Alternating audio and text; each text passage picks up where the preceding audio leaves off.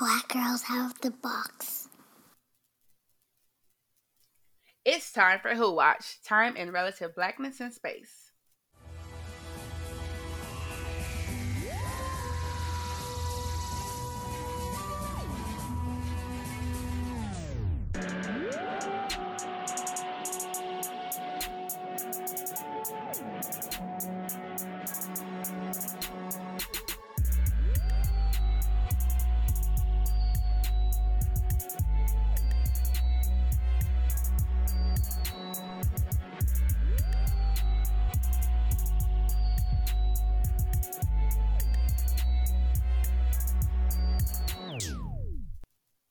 Hi everyone, it's Delia Nicole coming to you live from the Time Vortex.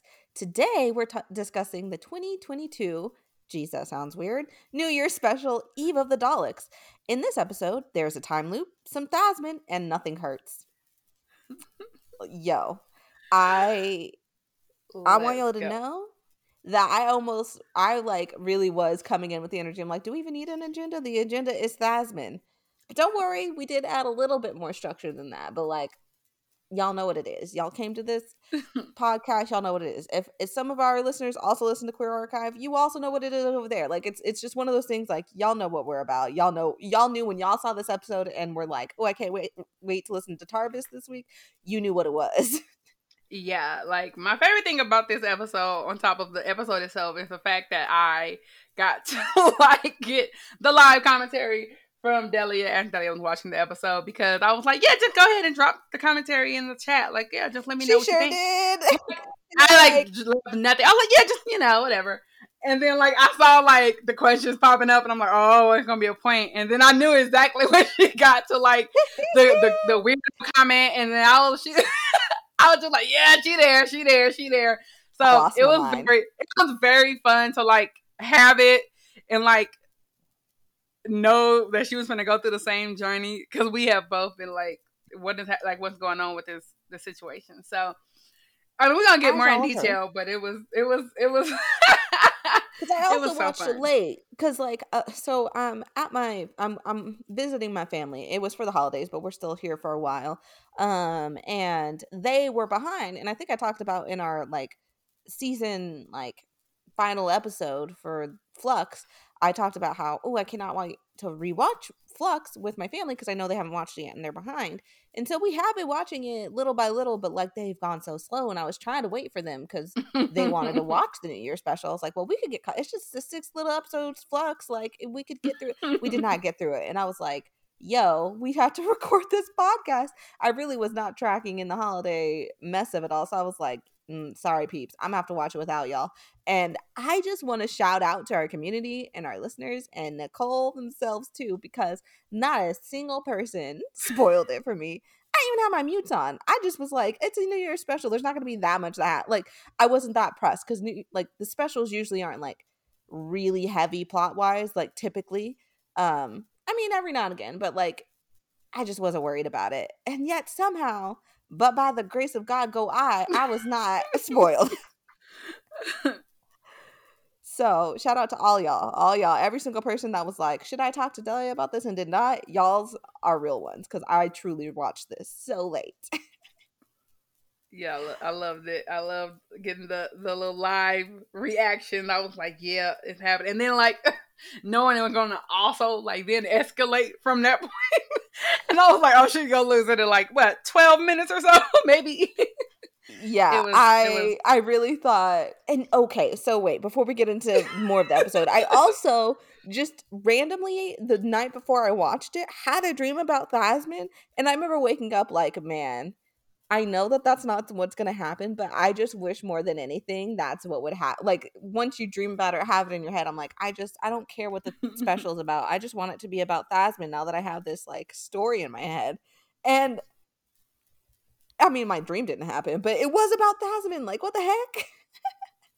Yeah, I was literally like, oh, this is just gonna be a cute little like palate cleanser, to get, bring us down from Flux and like the transition to like the plot, and then I was like, oh, they didn't. Like, I literally was like I had to pause, like, no, Did that just happen? Like, let me go. Let me walk away. I think I got up, like, walked away, and came back. Like, okay, let me hit that little 10-second rewind. I Like, can't did that believe happen? I did. I had to play it back.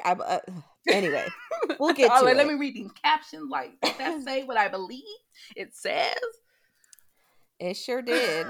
So this episode, we won't like I. This episode, okay, it's called Eve of the Daleks, so they're all Daleks. People are like so tired of Daleks, but honestly, I was not that mad at it. Like it was like the Daleks of it all. It was fine. Yeah, So I like them in this. basically, the Doctor is trying to reset the TARDIS, because as if you'll remember from Flux, the TARDIS is very sick. And she's like, I don't know how long it's gonna take. I've never done it before, so we're gonna like chill on a beach. And of course, us as viewers are like immediately like, well, you're definitely not gonna be doing that. Not only because we're watching this episode, but your track record is shaky at best. You're not going to a beach.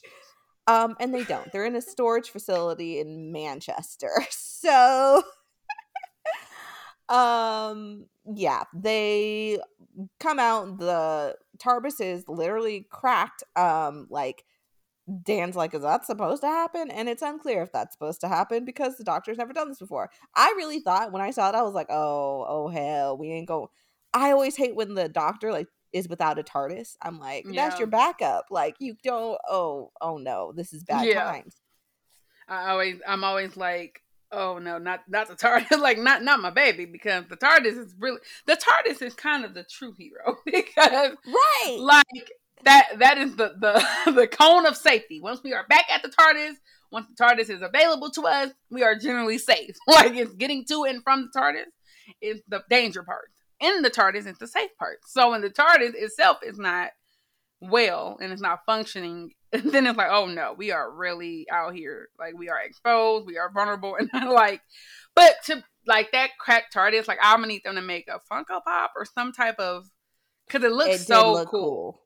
Like I know this is not what we want in the world, but I would like a representation of it because I was like a really cool effect, and I was like, oh, there it go, it's glowing and everything.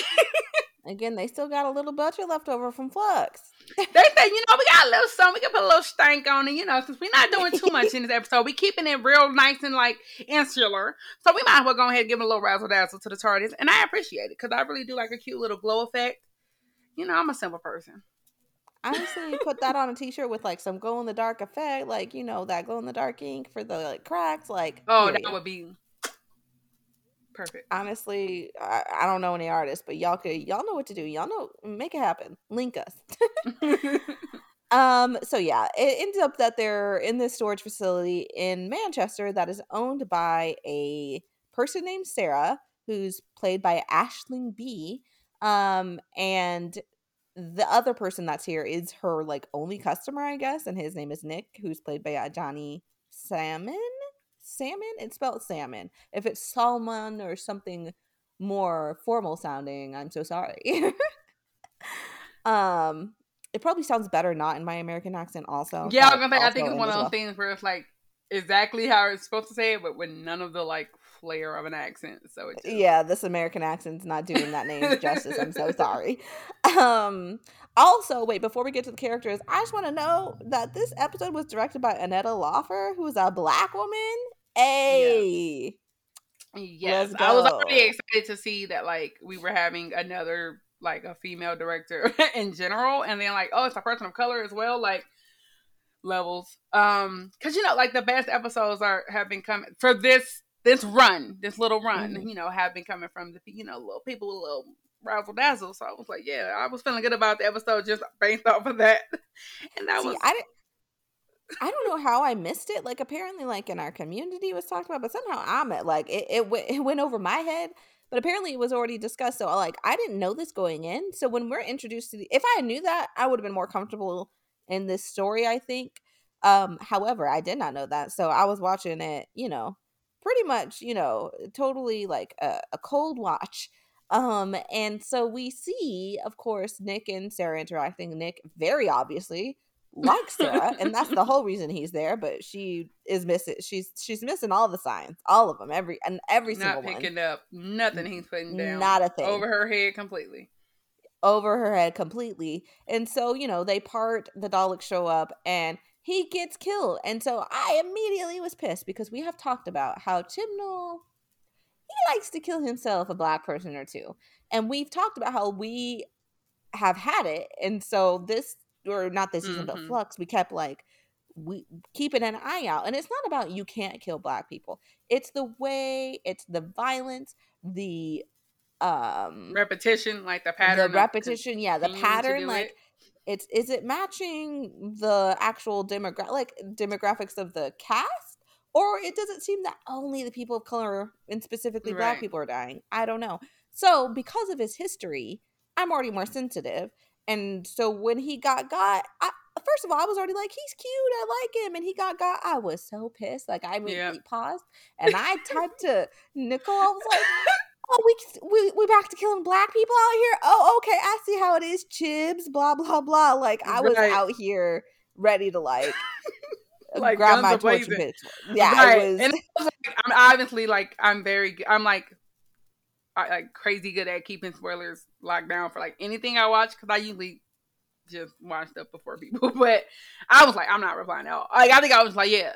Like, damn, there you Yeah, go. no, Nicole did really Like, good. Kept it on lock because I think that's when you were like, please drop all your yeah, that's what I was like. comments Please here. continue to reply with the commentary because I wanted to see the journey. I wanted to know because I'm like I think I knew. I don't remember if I had saw the trailer for it or if it had just been conversation, but I knew that there was some level of time loopery happening before the episode. So I was like, I'm letting it happen because I believe that there's going to be some type of reset.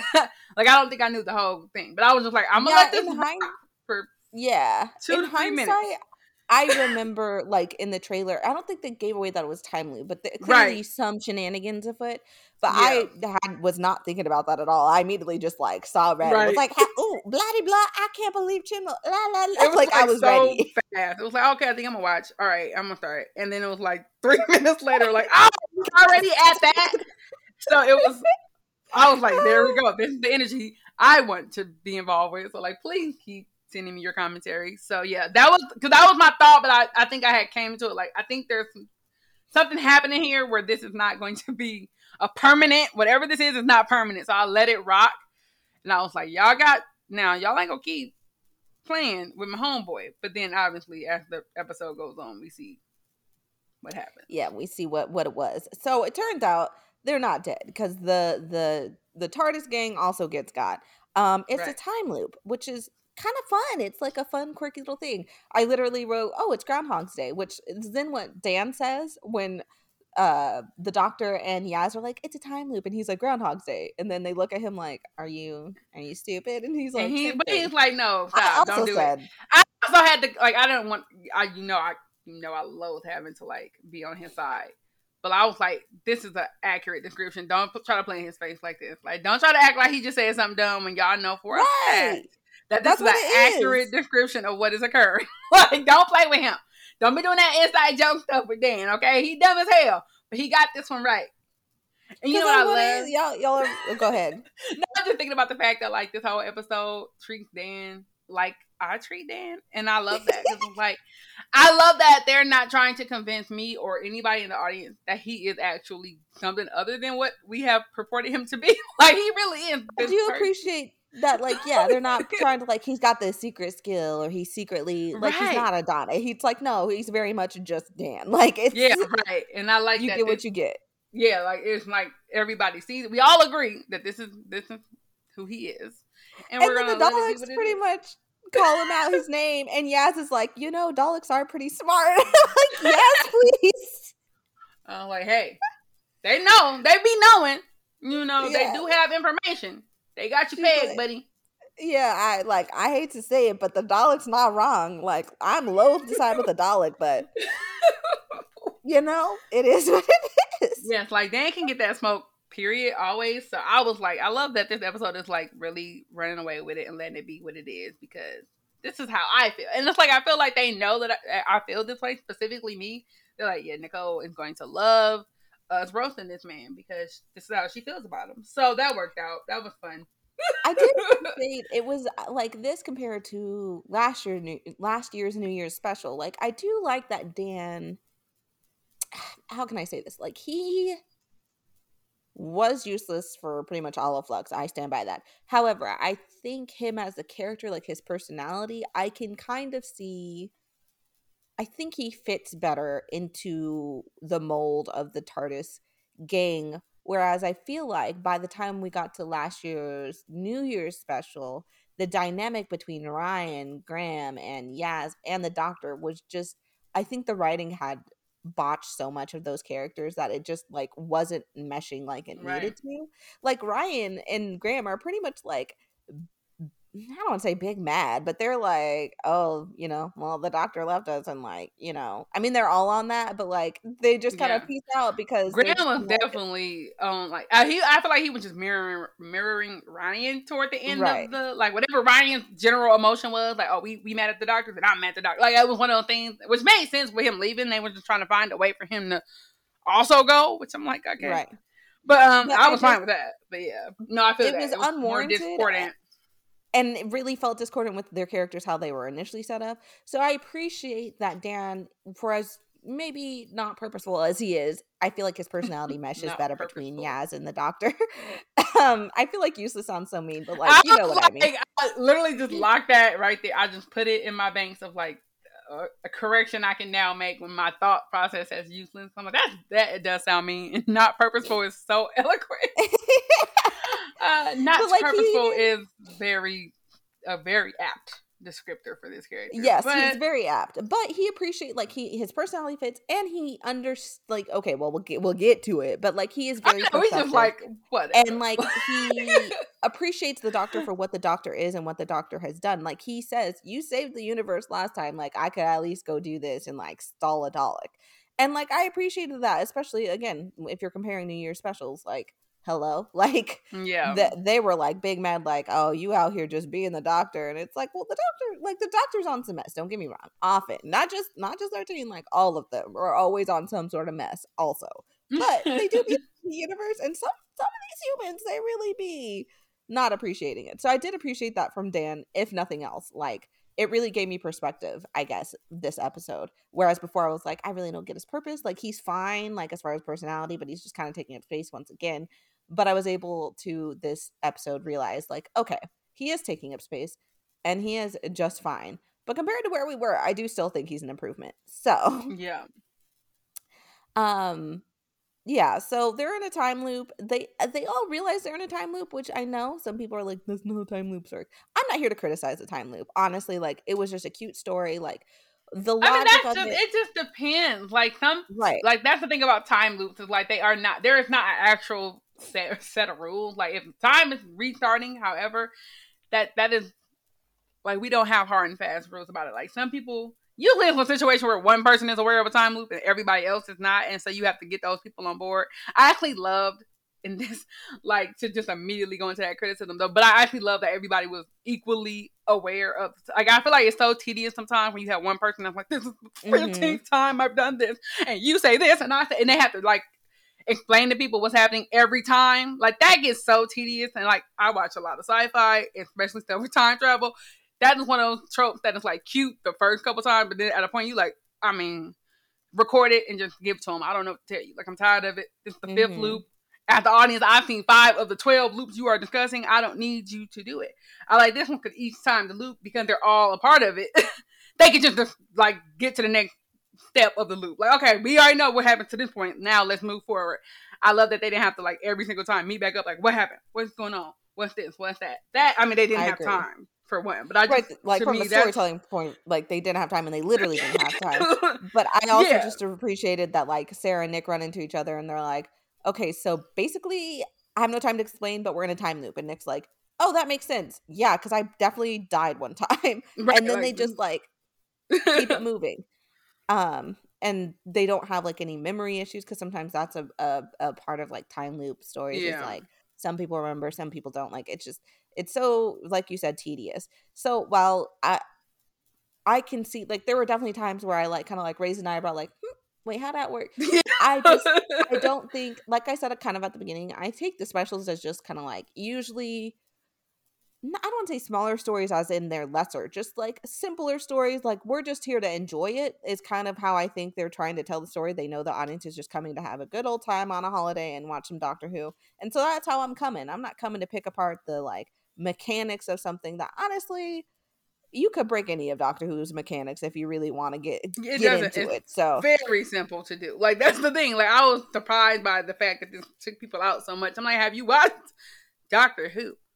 Have you right, watched exactly. So I was like, any of Doctor Who? Because like this is the pretty much the entirety of Doctor Who. Like, if you really think about it.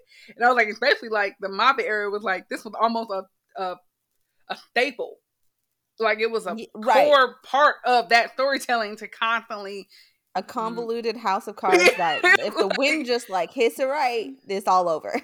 Yeah, so I was just like, y'all, this is a weird time to choose to be like, this does not make scientific sense. Like, Like, yeah. Like, why would, yeah, like, it even doesn't.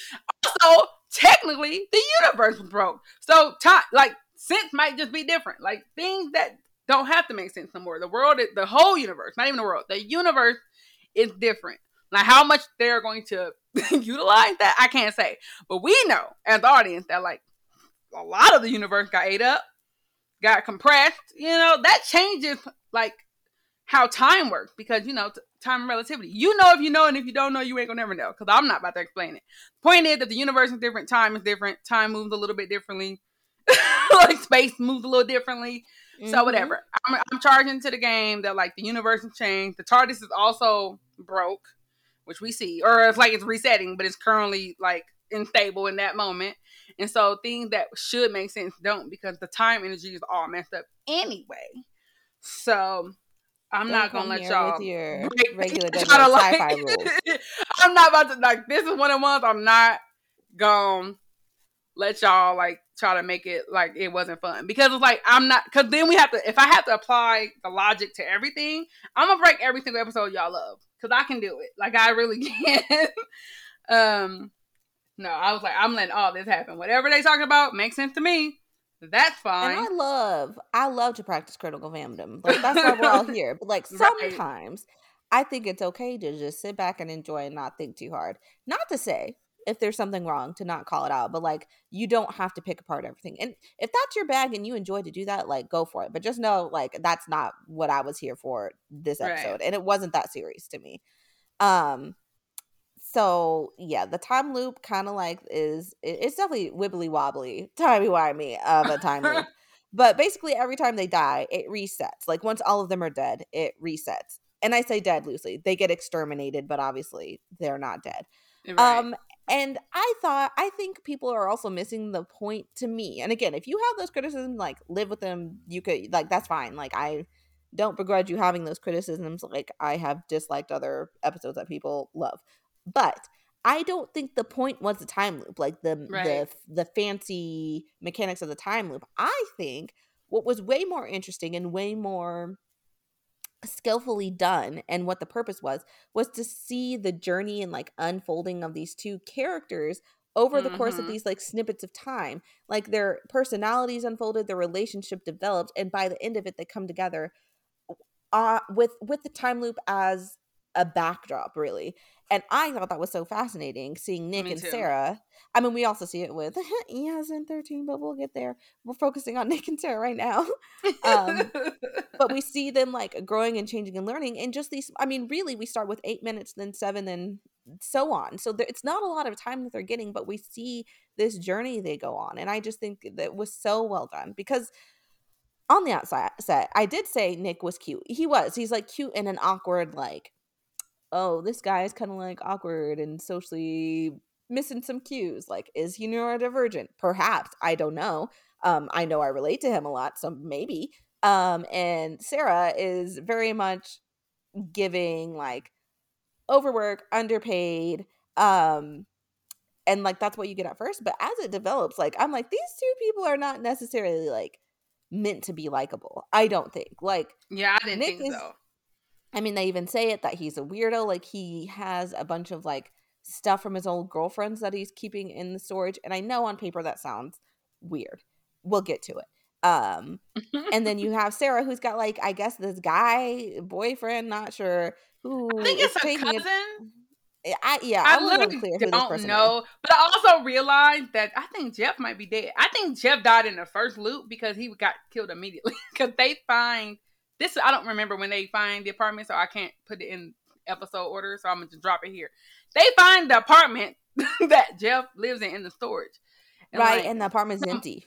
right. So my thought was like maybe he was in the first loop or one of the earlier loops before they find this, and got Jeff is immediately, and dead. therefore did not make it. And I like that's my canon of like she's talking so much shit. Like, where's Jeff? He always let me down. He ain't shit, and like he might have actually been there this time, but like about to clock in, and then he got immediately. That's my head Rest in canon. peace. R.I.P. Jeff. Oh man, we hate to see it. That's hilarious. Yeah, Jeff is storing all kinds of questionable stuff in the storage place for free, apparently. Um, and it's a problem. But like, she is complaining about him. Like, she's just not. She's very like clearly emotionally unavailable, very blunt to a fault. So both these characters are not likable. Like on paper, you grow to like them, and I enjoyed watching them, and I think it was entertaining. But I kind of like that idea instead of having these like likable or relatable characters, you just have these two weirdos basically, and like really just normal people coming together. And like Sarah doesn't try and save Nick in the first loop. She's just like, I need to go get a weapon for myself, and then lies to him about saving him. And Nick gets exposed for like all the stuff he's hoarding, and they're like, "Are you a murderer?" And he's like, "No." And Which I love. I love that Yaz. Like, I feel like that was one of those very like not rare, but like one of those callbacks also to like her police brain. But like, hold up, like this is right. red flag, like all the way up. She was dreaming like, are you a murderer? Like, are they alive? Their faces in that moment was like the funniest. Like, I paused just It to was look. hilarious. They were genuinely like, wait, like, should we let him get got? Like, I don't know. Yeah, I had a good laugh at that. I do want to say I have seen critiques, and I think they're super valid. This is not how I read this character or like took it in the episode. However, people they even joke about it in the episode later when him and Sarah are like having this. They're like finally coming together, like and kind of confessing their feelings about each other, sort of. In the face of death, essentially. She even is like, because he has been coming on New Year's for 3 years because he knew that that's where she would be to see her. And she's like, that's kind of stalkery. And he says, I think it's more unrequited. Like it would be stalkery if I was menacing you and all this stuff, but like I just liked you but was shy. So but I have seen people who walked away from the episode feeling like it was kind of triggering for them based on experiences they've had with like mostly femme presenting people, and like the experiences they have had with guys. And like I think that's super valid. There are a lot of creeps out in this world who definitely appear to be like this like goofy nice guy, but like are really obsessive and controlling and sometimes even abusive in reality. And so I can understand how these red flags of like Nick keeping and labeling all this stuff that like women have left with him, like maybe it comes across more like he's keeping and labeling prizes. Like I can totally see that interpretation of it. For me, I will say like I didn't take it that way. Like he came, like I said at the beginning, like he came across like he was giving me, just based on my own experiences, which is what we're all coming at this with, like very like maybe even neurodivergent. Like he was just that socially awkward. Like I felt like he wasn't picking up on any of Sarah's cues. Like Right. it makes sense to me, the interpretation I had as well, like where he just really honestly was like, they might ask for their stuff back, I don't know, so I can keep it here, like label it. And he's also just longing for human connection and maybe isn't very sure how to come like get it. Yeah. And so I took it more like that. And I think that's how Ajani played it. I cannot speak to Chibnall's intentions writing. Chibnall is a hit and a miss with his writing of characters. Right. So who like, it's weird because he can sometimes really nail it, and sometimes he's very. I think there's sometimes like an idea in his head of a person or a character, and it doesn't always come across in how he writes that character. But I agree that for me, I feel like Nick was extremely in that category of a character who does not like is not at all understanding of like the way that his behavior, not even behavior, but the way that things read, because he just did not have that concept. Like it just felt like, again, I think neurodivergence is a accurate, can be an accurate read, right? And I also was just like, if you don't know, you don't know what you don't know, right? Like it's one of those things. Like he doesn't seem to have people that he's like, oh yeah, like I don't think he would have ever told anybody this story about this storage space. It's just a thing he does, right? And he doesn't know that everybody else doesn't do it because he doesn't really talk to people, right? Like that's my thought. Like, yeah, this is the thing that people do, right? Like I don't know, I just never, nothing about him came off to me creepy. Even if like on paper, if I was to read that script, I probably would have read that character a little more stalkery or creepy. But the way that they are played, and that's probably down to the direction as well, is not played that way at all. And that's maybe the difference in like Chibnall might always have a decent grasp of these characters, but it's always the director has to interpret it and like make sure the actors are given what is on the paper. And so maybe the director was like, I don't want to give that energy, and as a woman and a woman of color, she would probably have a little bit understanding of that dynamic of a man, not quite knowing boundaries or whatever the situation is. So I feel like she would have been very explicit about like, let's make sure not to give this character anything that is extremely threatening within this framework, because I think the character is actually not meant, like I think both of the characters are meant to be problematic in their own kind of unique ways, and like both have issues connecting with people and both have issues with like understanding other people. It feels like what they get throughout the time loop is empathy, and like they get the perspective of other people that they just never have for whatever the reasons are. Like I would say with Sarah, it's like she's working a lot. She's trying to keep this afloat. So like the social life, she doesn't have it. She doesn't really have these.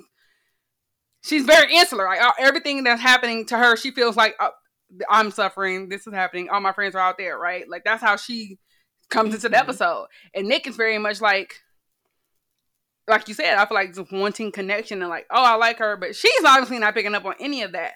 And so to me, it's like they have like internal narratives about their own lives and about themselves that they like fully believe is the reality until they realize like, oh, I have misread so much. And that was what I think, like you said, the time loop wasn't the point, and it wasn't the point for me either. For me, it was much more like an unraveling of like these kind of stories and these ideas you have about like we all see ourselves one way and then the reality is something different, or like the way other people see us is different. And it's like actually having to confront that, because like, again, Sarah at the beginning is like, I'm about to go get a weapon, which is like honestly the best. Like that would have been my choice as well. Like I'm about to go get a weapon. I truly wouldn't have thought about Nick either. But then you realize, no, I'm just saying like, hopefully you got a weapon wherever you at. You're right. Like self-preservation is definitely like a human instinct, right? And then, absolutely. But you see, each time the loop happens, it's like she gets more and more. It's not because even the second loop, she's not like, oh, like next time I'm like, she had to be realized that it was even a thought that he had. He was like, oh, I'm coming to save you. You were coming to save me, right? And she was like, no, yeah. But she really at that point hadn't even thought about it. Like, damn, I really was not even thinking about this man. And so like over time, she realizes like, maybe if I like think about like somebody else, like if I really intentionally like focus on not just myself, maybe things change. And it does change, right? Like they get further and further through the loop. Like they survive in little different ways, in myriad ways. I mean, they still get got, but they last longer each time because they are getting more like cohesive in terms of like their intentions and whatnot. And I feel like, I don't know, but I definitely feel like those characters being extremely flawed were necessary to make it feel like at the end it was like, yes, we actually have like growth, good, like like a whole kind of resolution in like a small way. Like these are like a microcosm of bigger things, but like, yeah, we're gonna just kind of pare it down to something that's like easily distilled for people to be able to get in 1 hour. Like we can only do so much character growth in that amount of time. So it's a time loop that helps us speed up that process. And it's also like this very small group of people, so we don't have to like focus on like the external like changes. It's like, this is about these people in this building. And I love that. But yeah, I didn't read Nick weirdly. I thought he was very like, It wasn't even charming. That's the thing about it. He didn't have those kind of signature things I associate with those type of. I think he was endearing, not charming. Yeah, endearing. There we go. Which is not the same. Because if it was charming, it actually would have probably been more triggering for me. Like, because that's the ones that get you. Like, the ones that are like, you like are attracted to. Like, I'm attracted to you, and therefore you are like sneaking up on me. Whereas he's more like, oh, like I'm not even gonna think about it. Like, oh, and which is again could be paternalistic, but that's the vibe he gave off. So I didn't read him that way, and I don't think it was directed that way, and I don't think he played it that way. And that's maybe down to just again the actor and the director being like, we gonna take this and make it palatable. Like maybe Chip the Rope did not realize he was writing it this way.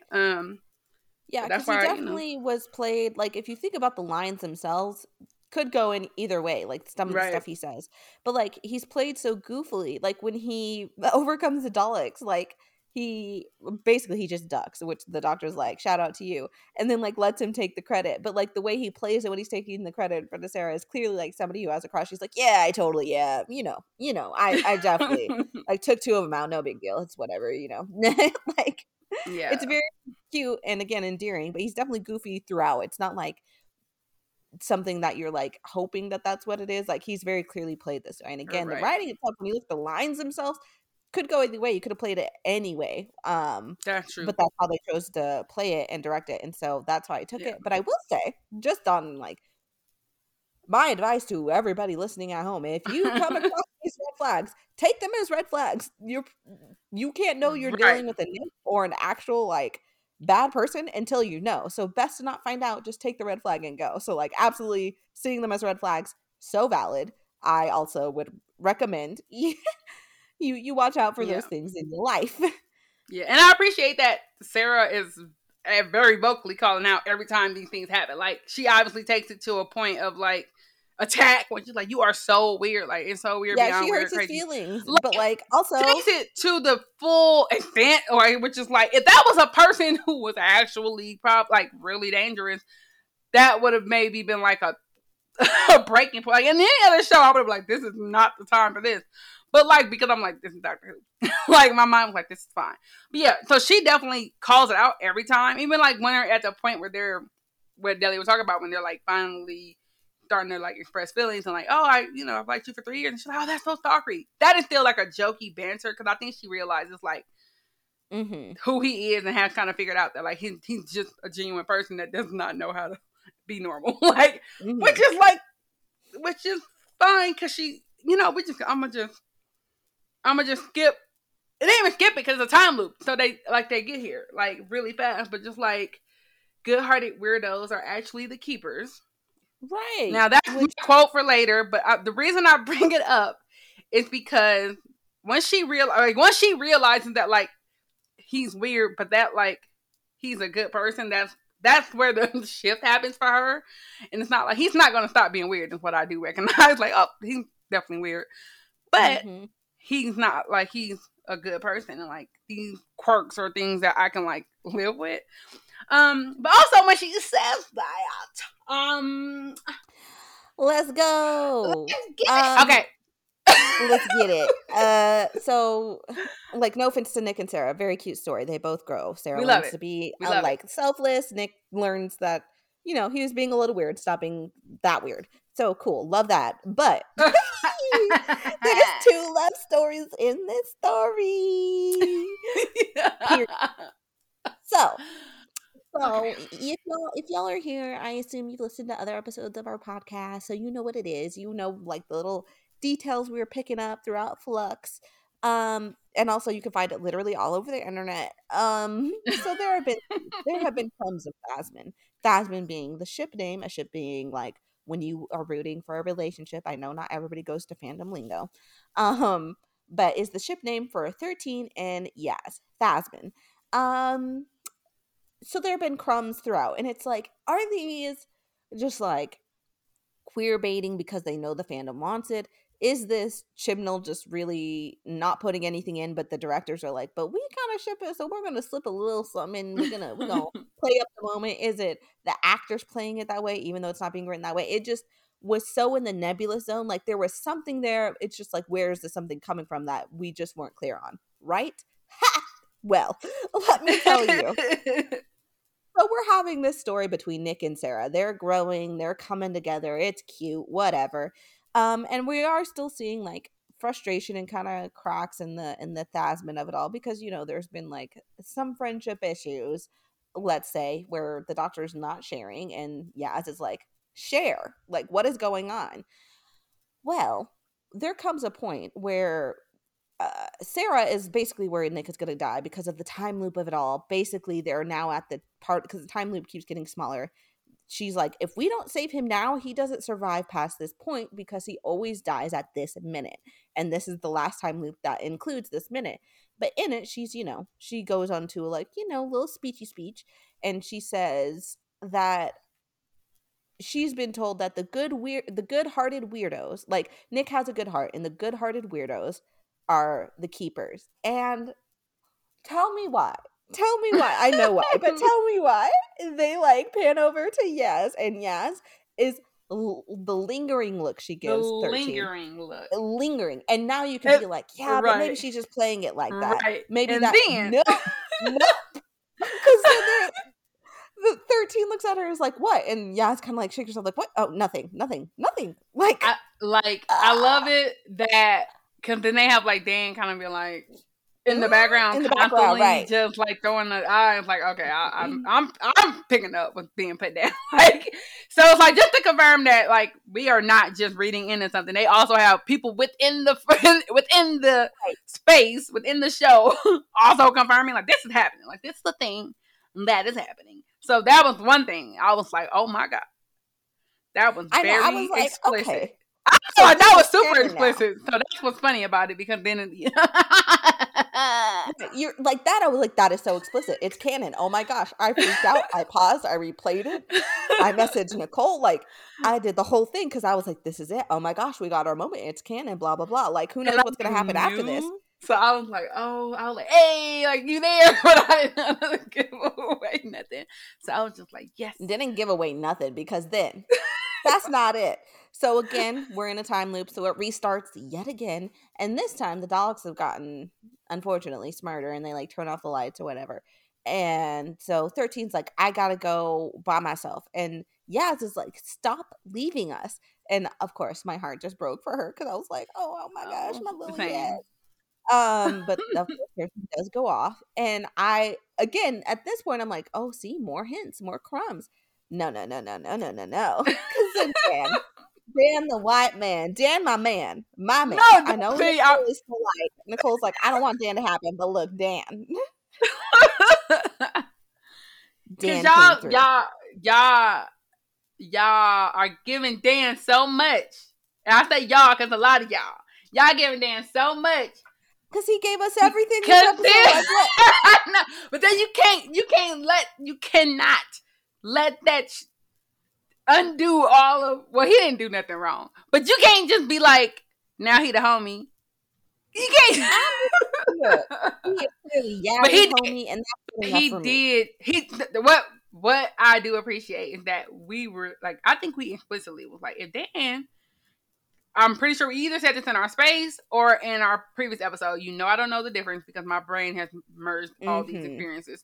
But like, we were specifically like, if he just was like, what y'all got going on, we would like him. So I did technically say that. That was said. And he definitely was like, because it makes sense. I'm like, y'all are like legit friends. Like, it's not like he's somebody who joined the TARP. It's like, y'all spent years together. Like, y'all are close.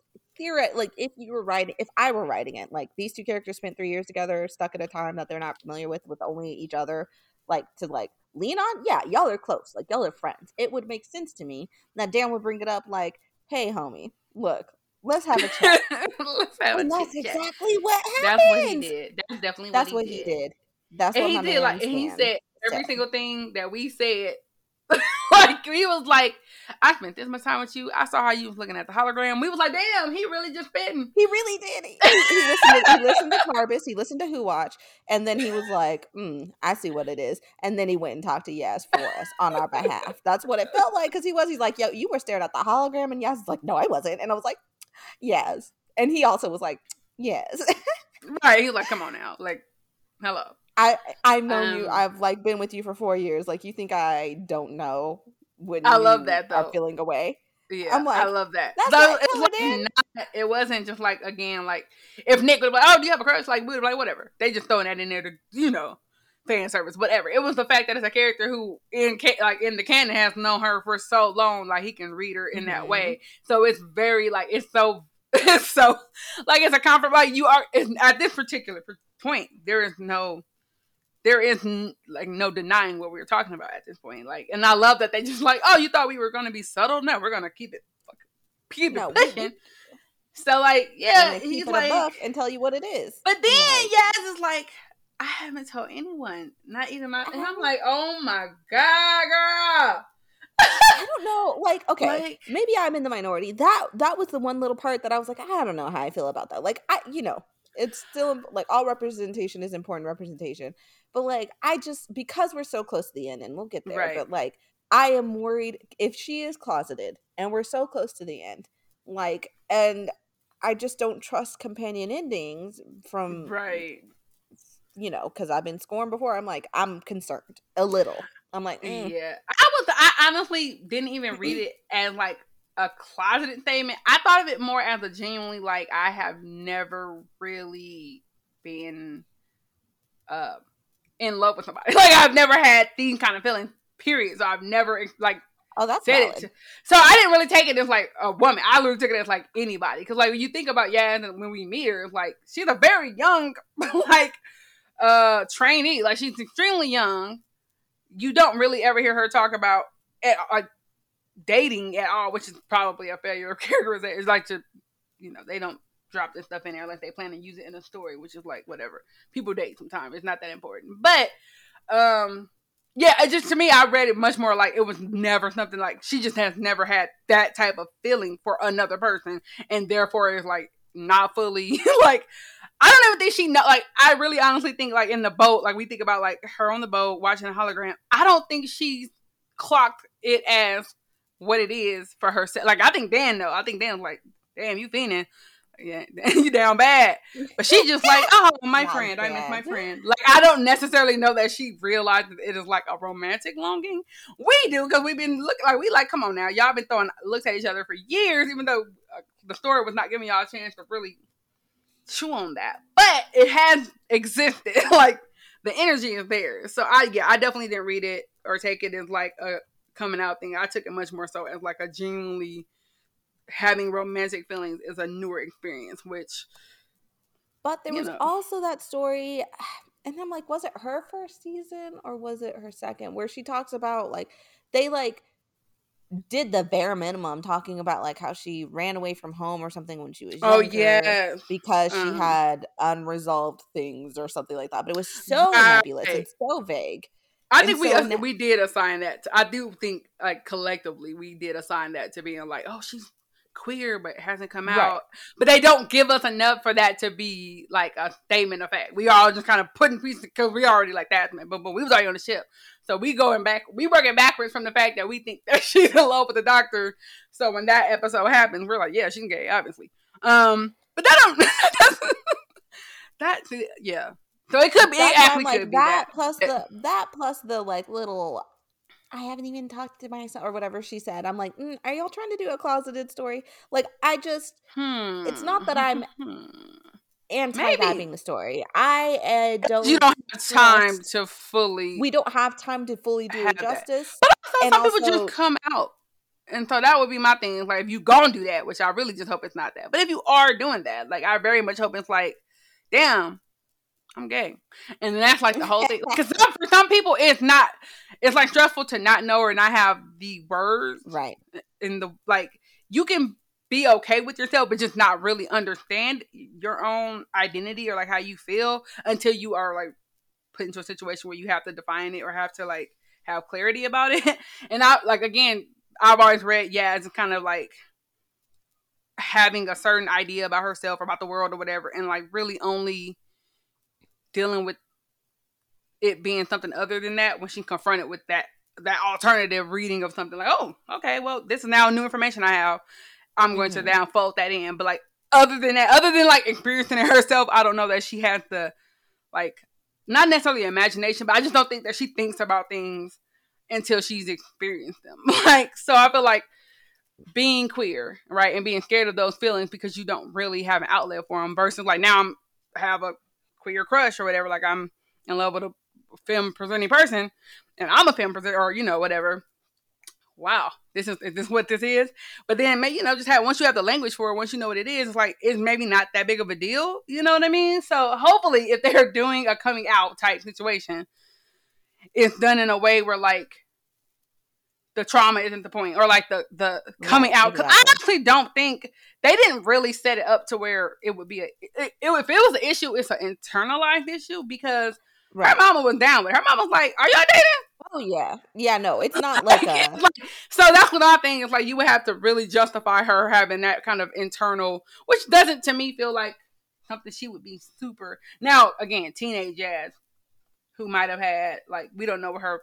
We know a little bit of her family life, but we know her family life in that moment. We don't know her family life years before when she was younger, right? So younger Yaz might have had a conflict that present day Yaz wouldn't have. So like my hope would be that if they are doing that, that they are very much not leaning into that being like a traumatic or like right. That's my worry. Process. I hope not. I hope it was like just a either throwaway line or she meant like Nick saying, because I just don't really think they have the time nor the range, to be honest. Right. Like they could have had the range if they gave it time, but no. So I'm hoping that's not the, and like it doesn't need to be the core of it, because like it could, like at this point for me, especially based on the other like storylines we've had in Doctor Who that were meant to be progressive but really just traumatic, I am totally fine with it just being like, they're gay, what about it, and like not even really acknowledging it. Like that's kind of what I'm hoping it ends up being, but we'll see. So yeah, Dan's a real one. He like looking out for his homie Yaz. But then, and I appreciate that. But wait, there's more. There's more, because you're like, at this point, I'm like, oh my gosh, so Yaz is confirmed to have feelings for the Doctor. I am beside myself, so excited. No longer care about this so much stupid time loop. Like it wasn't a stupid time loop, but that's how I was feeling. Right, it was like, at this point, like I do not care what happens at this particular point. I do not care. I just need us to move forward with this here. And so my brain is already going, I'm like, okay, so is that how like their like time together ends? Like she admits it to the Doctor and the Doctor's just been so oblivious and wrapped up in herself, like, but they don't really ever come together. Like, I don't know. I'm already like ideating like what could happen with this storyline now that we know Yaz has potentially unrequited feelings for the Doctor. But Dan was like, nah, we're not playing that. I don't got time. I've been sitting here for 4 years. I'm over it. Shout out to Dan. He's like, I'm not here for the slow burn. Like, this is too much, y'all. See, me and Dan, I will get to you. Me and Dan have to be on the same wave again, because I also don't do the slow burns. Like, I like communication. I like people to be like, hey, what's good? I like you. So me and Dan on the same page on this. He's like, so like I usually like a slow burn, but he does. Go ahead. No, but he literally was like, you know, she likes you, right? He's like, yeah, I like her too. He's like, no, which of course I knew that was exactly what she was going to say. I was like, now you know the Doctor's just going to be like, yeah, me too, like. And he's like, no, likes you. And then she's like, what are you? I don't know what you are saying. He was like, now come on, like we grown. I love that he really was just like, I love that his like tone was like, now look, let's not. I love that, because it's like, I'm not about to play with you today. Like, today, I'm not about to play with you. It's like, we've died several times. I'm over it. On. Like let's just get to the nitty and the gritty, because I'm not. Why you keep pretending and playing and mine and Yaz's faces? Like, he basically said literally that. Like, that's not a direct quote. That's basically what he said. Like, he basically said, like, I don't know why you acting like you don't know, but I know that you know. And the Doctor's face, I was like, ooh.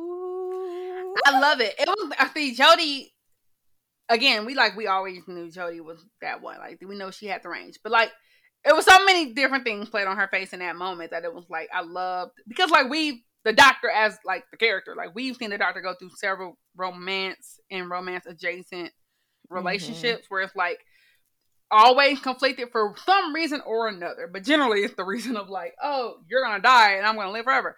And it's like, I mean, can like, yeah, but like, I'm cool, whatever, you being dramatic. But in this situation, that conflict is so much more like pertinent than I feel like it Mhm. ever is, because the doctor's been getting threatened. Like this whole episode, and them like, we coming to fuck you up specifically. Sorry about the cuss. We coming to get you specifically. So already you on our list. That's the Daleks. They threw 3 species up in that little flux. So if it's any remaining Cybermen, which let's hope it's not, and any remaining Spuds, truly let's hope it's not. But if it's any left, they also coming for the doctor. So the doctor is like, I'm on borrowed time. And then time itself was like, oh baby, you think I'm not coming back for you? So the doctor is genuinely on like, I do not know how long I have as this iteration of myself. So I really don't know.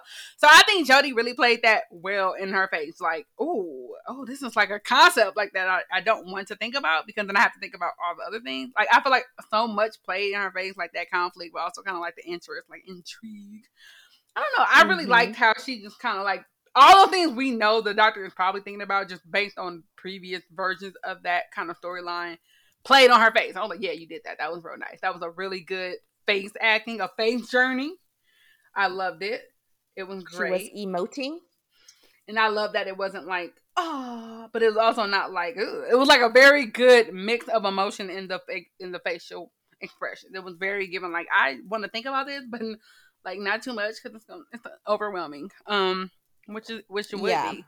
Which I think is her whole thing right now, because she does tell Yaz, which is what brings it up, because she basically sends Yaz off on a task, and Yaz is tired of basically being separated from the doctor, because she is clearly fearing the unfortunately inevitable end of their journeys together. And the doctor sends her off again, like, go get the other 2, and Yaz doesn't want to go, and like the doctor is basically like, do as I say, and she's upset. And then the doctor like takes a moment and is like, look, I'm sorry, but this has to happen because I can't have you die, which also, yes. I'm not going to let you die as a result of like my mistakes. Yeah, it was not like it was a different, like, and again, we know that was a different energy than like, oh no, I'm not going to let people die. It was very much like, yes, I don't want people to die, but it was very targeted. Like, I'm not going to lose you, yes. Yes, that's what it felt like to me. And that's not even just coming from a shipper thing. Like, that literally was like, oh damn, like, how that's the line was delivered. Most romantic thing that has happened on this show. Like, it was one of was that how it was written? I don't know, but that's how Jodie played it. So like, so period. It was very, very, like, and so I love that. Very powerful. Even afterwards, so when they're back on the TARDIS, Yaz asks like, what did you mean? And the doctor blows her off. So I think, once again, like, I think the issue is not that the doctor doesn't have feelings for Yaz. The doctor just has so much other stuff. She is like, I can't add this thing. Like, I don't have the emotional bandwidth to deal with this. Like, can you just stay good and all right now? Like, I just don't have time, which is actually a very realistic and common failure in other relationships. Like, people get so wrapped up in their own stuff. Like, as soon as like their partner or whoever like starts having problems, it's like, not you two. I literally just need you to stay fine until I can deal with this stuff, and then we can deal with us. And of course, to the partner, they're like, that's not fair. Absolutely not. I need to deal with this now, or I'm dipping. So that could be how this ends. I don't know. But I want to point out that after they got out of the building, magically, I will let y'all have that. They magically got out the building. And when it collapsed, because they used fireworks as the like ignition source, it had like a cute little fireworks display. And Yaz is looking at the fireworks and she's in awe. She's like, oh, that's so cute. And the doctor is looking at Yaz like, and Dan's in the background looking at both of them like, that's like, the thing Dan is just literally the eyes emoji at this point. Yes, I literally, this is my notes. It's like I have so many eye emojis in my notes. It was like when the weirdo line, I'm like, yes, eyes. And it's like, like, Dan, eyes. Like, because he is literally like, yeah, I see it. Y'all see it? Like, I feel like it almost feels like breaking the fourth wall. Like, he's like, y'all see that, right? Y'all see that? I'm like, yes, we see it, Dan. Of course we do. We ain't new to this. We true to this. But yeah, so that I just wanted to I wanted to really just remind y'all that it's real out here, and that is a very, like, that is officially canon. Like, we're not making this up. We were not making it up before, and if they were to try to act like we wasn't seeing what we were seeing, I would have been very upset. Like, literally would have been furious about it, because that's like queer baiting, and also just like bad writing Don't if you're gonna gaslight like me. give that right. You That's wrote what I mean. it. Like, don't do that. So I'm very glad that they not only like confirmed that like these things you have been picking up are happening, but also made it explicit within the show where it's not like something that the characters can be like, oh, I don't know what we're talking. Nope. Now we all know. Now we're on the same page. Not on the same page, but we all at least at some level understand that there's a situation here. But yeah, what's interesting to me is about how when like they get back on the TARDIS and the doctor's like, yeah, like I didn't mean anything. I was just saying words. I was just saying something. And Yaz did not argue. I felt like that was an explicit choice because like Yaz is always like, no, we gonna do. Something about that was like like I really it like stood out to me that Yaz just smiled like, you know what? Okay. Because I feel like once she kind of came, like one thing kind of forced her to think about it, like her feelings a little bit and like really just name them. It helps her think about her relationship, like how she reacts to the doctor. And like after this experience, obviously, it's like having a little bit more perspective of why the doctor might be pulling back. Because like even though she acting like, what did you mean by that? I think she knows. Like I think she has an idea of like what the doctor means by that. Like you were there, like you saw some of what happened, and like the immediate result of us doing what we did is like me, the doctor's trying to kill me right now. You know what I mean? So like, I think Yaz not fighting it or not really making a point to like argue in that moment was like, you know what? You probably are not. Like we're gonna get where I want us to get to. Like we're gonna have that conversation that we have been talking about having for let's assume weeks or whatever. You know what I mean? Like they've been talking about like we're gonna go to the beach. Because this it's implied that they were gonna go to that beach that day, lay up in there, play with some sea animals, and have a little chit chat. Like that was the implication, and they didn't get that. A beach So, date. So they literally like that's where they were on their way to, and then she said we're not gonna have that conversation on the beach. So like that was the plan. That was what they had put in the schedule. Like we're gonna have that talk. So I think Yaz, after having this experience, was like, I do want to have this talk, and I really want to know what happened and know your experience. But something about like that time loop and like all these kind of emotions coming out, I don't know, it just made her feel like, you know what? I'm just gonna enjoy the ride. Yeah, That's how I took it. I feel like she was, because she was settled in like her own feelings, it made her less, not even combative, but just like, you know what, I'm gonna give her time to get to where I am now. I think that's what it was. It's like every episode of Flux, she like, what going on? The doctor like, I ain't dealing with you right now. And it was like she always had to argue it back, mainly because I think she just like didn't like not knowing. And now because she knows her own feelings, right? Like she's accepted her own feelings. That's like a level of contentness that even in itself, even if it's unresolved or unrequited, knowing how you feel is like it's kind of grounding. Like, so she's just like, you know what, I'm gonna let this rock because now I know where I stand and how I feel. So then like going forward, I can like react to stuff and like engage with this knowledge as opposed to like where I'm just confused internally. So everything externally was confusing as well. I don't know. It just feels like a good resolution of Yaz as a character for herself. You know what I mean? Right. There's a lot of peace and acceptance. Like that's true in real life. Like just accepting like this is where I'm at. I understand it now. And I don't need to do anything about it. Or I can but like the control like and power is back to me. Like in the knowledge of what it is that's happening and why I'm feeling so not necessarily desperate. I mean, like desperate makes it sound like, ooh, she's desperate. Like legitimate, like it's valid. She's been traveling around the doctor, got left in 1901 for 3 years, got like left for 10 months, like in freaking like when she for like the New Year last year's New Year's special, like totally legitimate how she's feeling and how like frantic she's felt, because also she's seeing people who have ended their time with a doctor and she's realizing her feelings about being left are a problem and very strong. And she's also like looking like Ryan and Graham just dipped, like they didn't have a problem, like what's wrong with what's happening? So valid why she was feeling so frantic, but coming to the realization and understanding, I think can bring a lot of peace.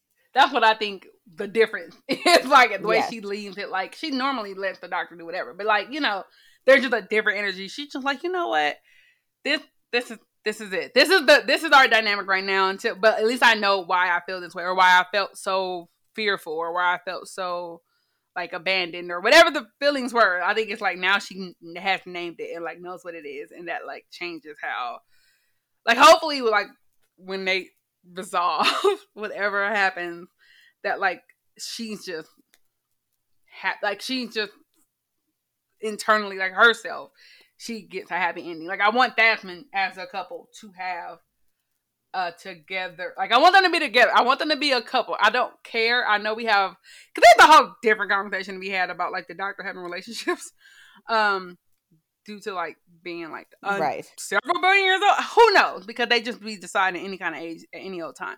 But putting that aside, I want them to be together. I want them to have a chance to be happy together. But I mostly want, like, if I cannot have that, the second best thing is that Yaz is extremely happy in whatever. Yes. So, like, if they can't be together, but it's like they have a good resolution, but she leaves on good terms and, like, in a healthy way and, like, alive, because, like, that's alive is top, like, number one. But, like, that would also feel very, because I think, again, just accepting and knowing how you feel about something does give you a level of freedom that you don't have when you are unsure. And so even if you don't get what you want in the end, the fact that you were able to name and call out what you want and to put like a face name to it, that is like a big deal. Which is kind of, it kind of mirrors Martha. Like Martha was like, look, I'm not about to keep playing with you. You know what I'm here for. You know what I want, but you keep being wishy-washy about it. Because he was wishy-washy with Martha. It wasn't he was like, the energy was, this might be a David Tennant. I just thought about this. This might just be an actor, like, charisma and like chemistry thing between them, but he definitely was giving the energy, so I can see why she like, you keep saying words but your actions ain't lining up with your words. So like, but Martha was like, look, I know what I want and I know I ain't gonna get it. I'm not gonna sit here and play myself, so bye. So if they cannot be together, I would also be okay with Yaz being like, I don't want to have a half relationship and I don't want to have like a fractured relationship. I'd rather us leave like on good terms and like, with love for one another, but like I don't want to get my heart broken or whatever the situation is. I'll be okay with that too, but also y'all need to just go ahead and let them kiss right off into the sunset. Be like, oh, the doctor out here with Yaz. Actually, that's what the doctor doing, and then be like, oh, next season Joe Martin is we going to that doctor. I don't know. I don't care how y'all do it because y'all can do it any kind of way, but you can let them be happy together. That's all I'm saying. I mean, honestly, this is just getting into our Ruth rants and raves. And the rant being that Thasmin is happening at the 11th hour. Because, like, there's only so many ways this can end with so little time. And most of them end in, like, Yaz being upset. And I'm not down with that. So they need to figure it out. I don't care if, like, I wish, well, first of all, it's a rant because, like, I deserve to see them being happy together. Like, you know how many episodes I watch Rose and Tennant, like, flirting along all around time and space? Like, which, I look, no... people have problems with that. I'm more or less fine with it. Like, Tin is my doctor, so like whatever episodes he's in, like whatever. But big but only Rose got that treatment. So like I wanted, like, why not that for Yasmin? Why not that for Yasmin Khan? And if now that it's the 11th hour, there's only a few ways you can end it. Most of them are bad for Yaz, so I need them to just wrap it up in a way that makes her happy. And if that means that they don't end up together, so be it. But I need her to be happy when she parts from the doctor or like goes on her own way. Like, I cannot have our one queer story in this like of the main characters of Doctor Who be, I mean, unless you count Jack, but like his romance was never like the center plot. I cannot have our one queer story end in heartbreak. Like, hello, this is a whole like trope. Don't do that. Don't do it. Yeah. So I mean, that we agreed on that rant. Like, this is, I'm glad that it is canon and that it's happening and that like nobody can say we were making it up. Like, this happened, boop, it's here. But I do hate that we had to wait so late into this run to get it, because like we obviously are not going to get a chance to see, like, no matter what happens, good or bad, we are not really going to get to see it play out. So like, if they get a happy ending, we have to just have it in our heart. Like, oh, they had a happy ending, but we don't get to enjoy it and experience it the way that we like. I mean, using like 10 and Rose, even though like 10 and Rose on replay was very annoying. But in the first run, like the first time I saw them, I was like, oh, that's so cute. That was very naive of me. But Yeah, no, I it would doesn't. love It's that not for endearing for sure. yeah, I would love that for characters who I want to see together. Which is not to say I didn't like Ten and Rose as a concept. But it was just that like by the time they got there, we were like, fine, this makes sense. Just do it. Let's go. That's how I felt about it at least. But wait, like with Jasmine, it's like this, like hello, like this is what I've been wanting to see. This is what we need. This is what This is what we wanted. This is like why I'm here. So yeah, it was waiting so late to canonize it because I think I really truly believe like if it was not intentional from the beginning, that was a mistake. Like the actors were playing it a certain way, the directors were directing it a certain way, but it has always been to me kind of underlying that. Like I'm not a ship person. Like I generally do not ship things that don't feel like they are plausible, like in world in universe. So for me to be like, that's definitely something going on there. Like that's just that's been there the whole time for me. So like those seeds have been sown and that plant has been watered and it is. I'm just mad that we're not gonna get to see the fruit. Like we get to see everything else, but we do not get to get the fruit off of the tree. I don't know what plants do, but y'all get the analogy, okay? You plant it. It grows. I see what you're putting down. But it hasn't flowered yet. Like it's grown. We see that, but we didn't get to pick the ripe, fresh, delicious fruit of seeing that relationship play out. Yeah, and that's just the real like. It's like I'm happy, but also like, I mean, better this than the queer meeting, so I will take it. But I think it's just we just need to note it, call it out, and let it be what it is, and hold the standard, but also just be like, it is what it is. So that's we had the same rant, so that's our rants. My rave is obviously I'm riding that good SS Jasmine into the good horizon. Like I'm having the time of my life. Like Jasmine is canon, right? And that's all I need. Like that's it. Like we got first of all, like a femme presenting doctor who is killing the game. That was already great. But now we also got a queer story. Like I got lots of critiques for Jindal, but like ain't nobody even tried to give us that before. So for all his faults of what he's tried to give us, at least he tried. And he's done a good job in some areas. And here we are on the ship, sailing forth. Yes. And my rave is, so I have the same rave. I obviously am like extremely happy that this is where, like, this to me is like, yes, we're going out on a like high note if they're following through with this. But I will also say my rave is that Dan has a more solidified purpose in the story. And I don't necessarily feel like personally this episode justifies the previous 6. But a lot of people are forgiving them. But I will say that I do appreciate that what he has done throughout the Flux series does then make him very purposeful in this episode. So like it was a very long preamble to like this moment of like payoff where we like, oh, this is what Dan is here for. Like, and I don't feel like we should have to wait that longer. I kind of feel like y'all should have did this like 3 episodes ago, but it's fine. Whatever. My thing is he finally didn't feel like he was taking up space in the way that in previous episodes I felt like he detracted. That's the like you could take up space but not detract from other people. In this episode, I feel like he was very purposefully like he was moving the story and moving the characters forward because he was like just purpose. Like I mean, like he actually had a point. So yeah, I thought that was good. And because he also was in service of the character. Like he didn't take away from them. He was in service to Yaz and 13. Like he was 13. Like supported. Like you know what I mean? Like, I don't explain it because usually like white men tend to be centered even if they are not centered.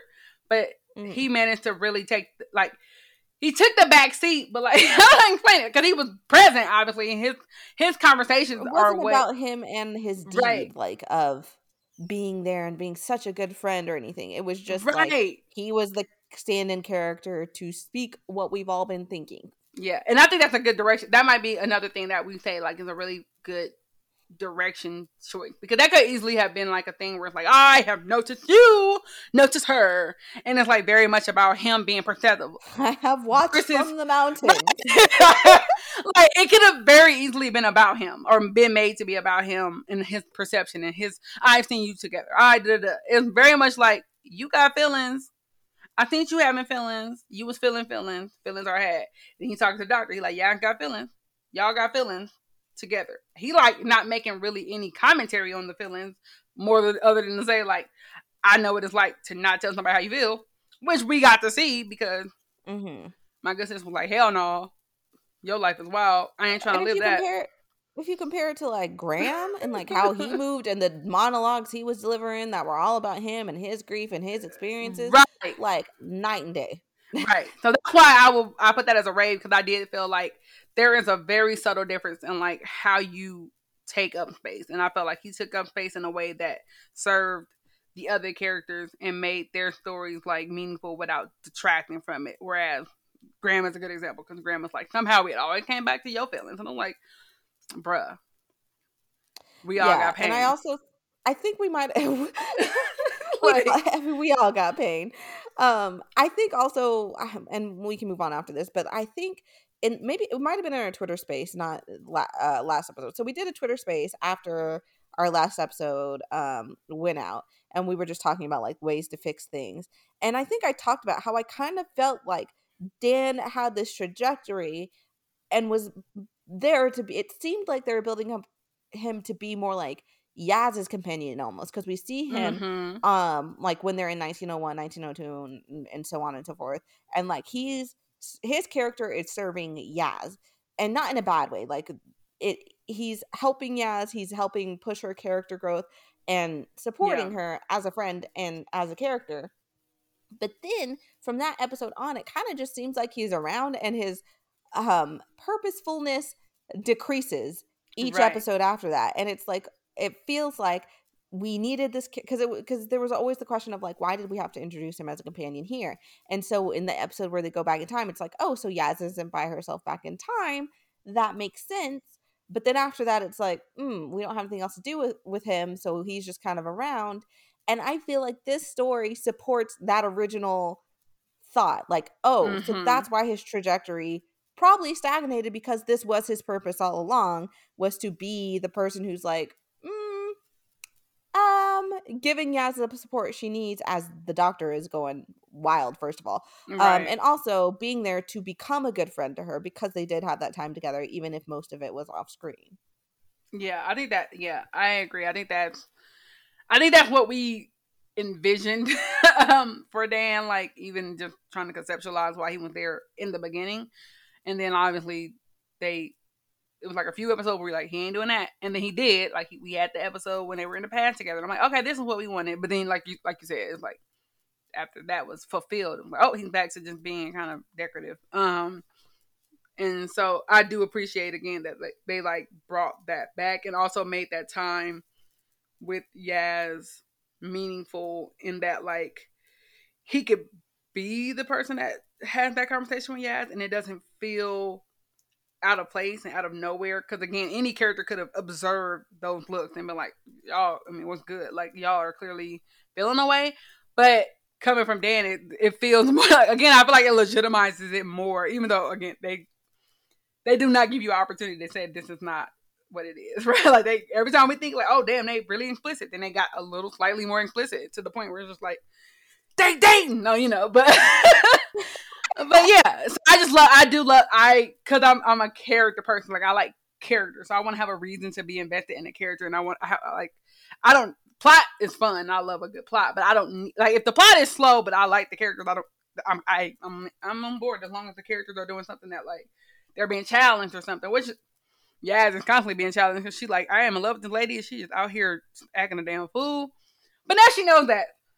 First, I think she just like, she acting a fool, I'm acting a fool, Dan acting a fool, what's going on? Because she didn't know. But now she knows. Like, really knows. So yeah, I really appreciated how they did make Dan come back around to being like that sounding board and like that person who call, because every series or every like era needs those people who are close enough to the characters to know how they are, but removed enough to call them out. If that makes sense. Like you have like even with like Amy and Rory, like Rory is there most of the time is like is there pretty much, but he doesn't have the same entry point to the doctor and doesn't have the same initial emotional like connection to the doctor. So he is viewing things as an outsider, even though he's there the whole time. And so he can always clock the doctor in a way that Amy just will not be able to because Amy has that like those rose colored, you know, the rose tinted glasses and is like very just emotionally attached to the doctor. Where like Rory is like, I have fun, I love him. That's my dog, but he also on that bullshit. You know what I mean? Like, so Dan has only ever really been Yaz's companion. He hasn't spent a lot of time with the doctor actually in the way that Yaz has spent with the doctor.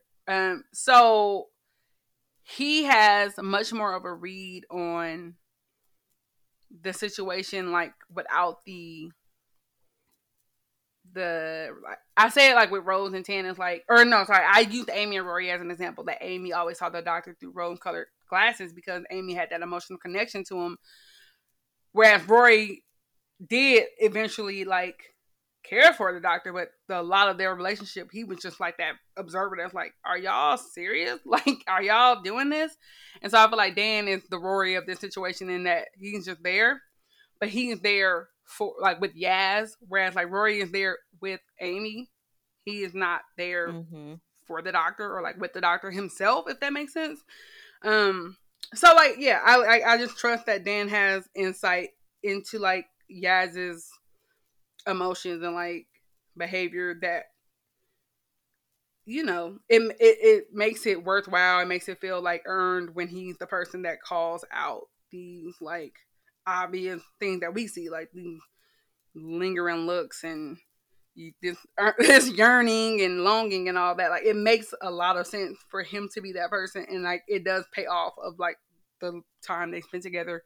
It takes too long in the scheme of like this whole season, but it is a rewarding kind of like, this is why he's here, this is what he does, and this is like what he's giving. This is what we needed, because them two alone probably never would have gotten to this place.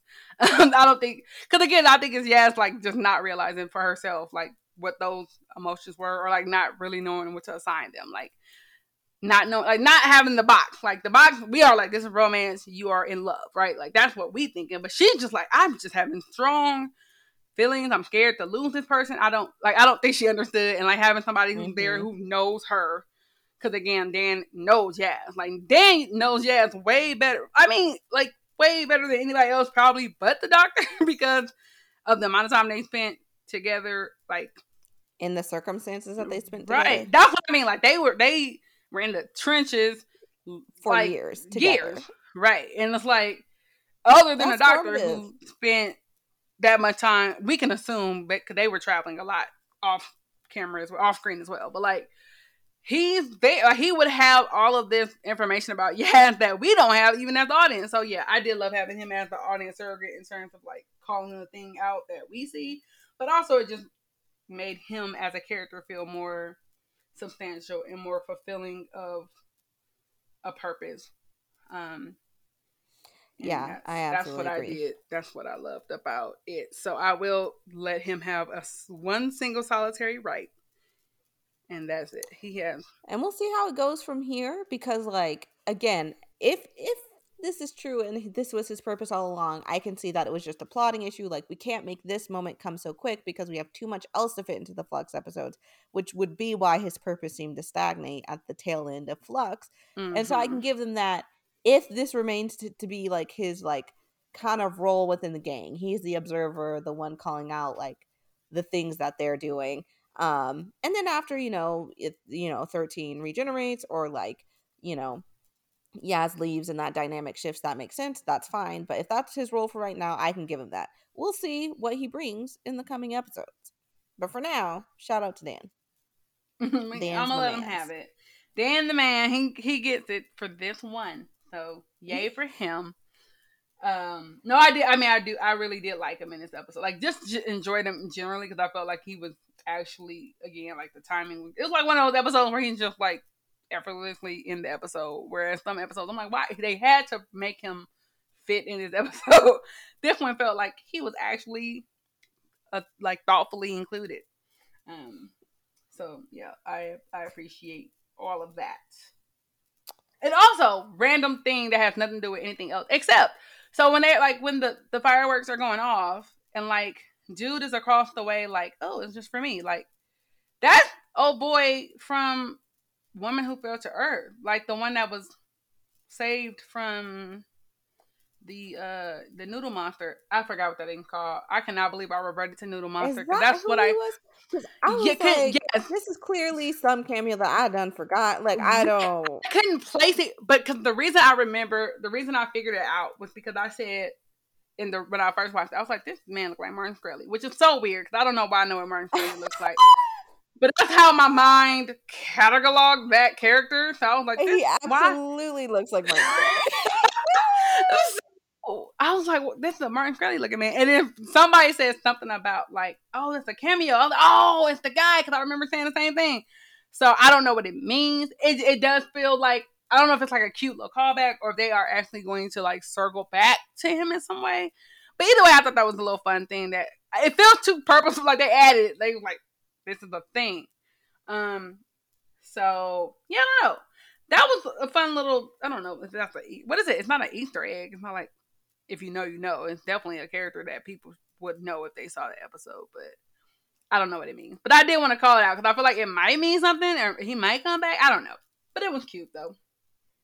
Yeah, I was like, okay, y'all putting this man in my face. Like, I know who that is, but yeah, I was like, why is he here? And I was like, this man like Martin Shkreli. And I had that, like, I was just like, why did this sound? I remember having this thought.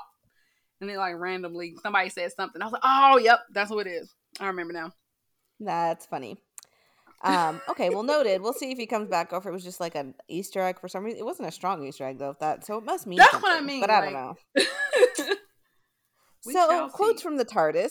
I only had one, but as we were talking, I was like, I gotta go put the other one. So the first one was no dissing my mate. That's my job. So basically, that's Yasmin Khan, who I adore.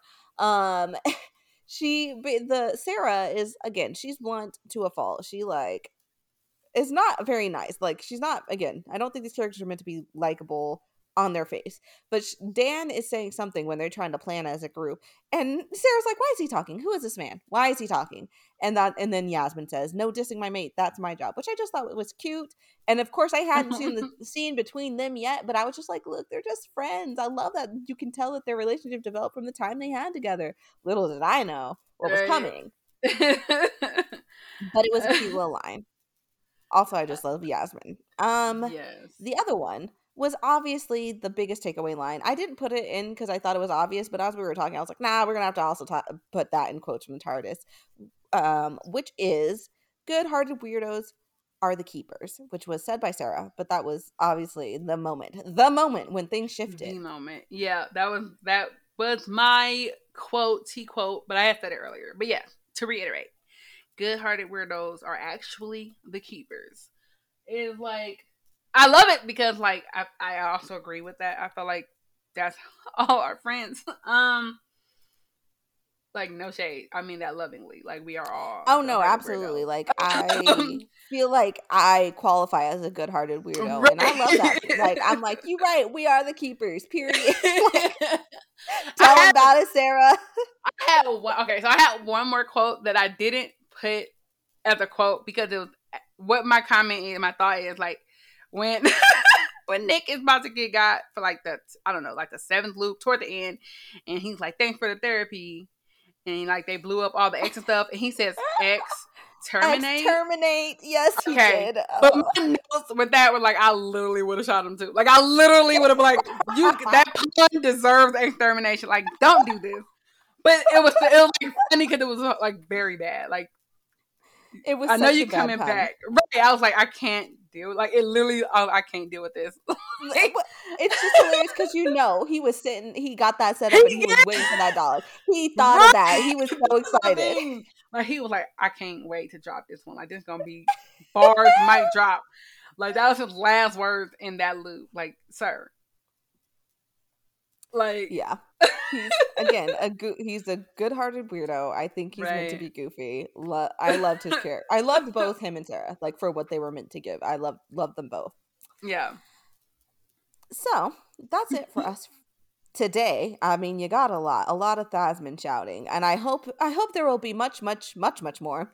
But until then, and again, there's gonna be a break between episodes because y'all know what it is. Y'all know how Doctor Who be playing us these days.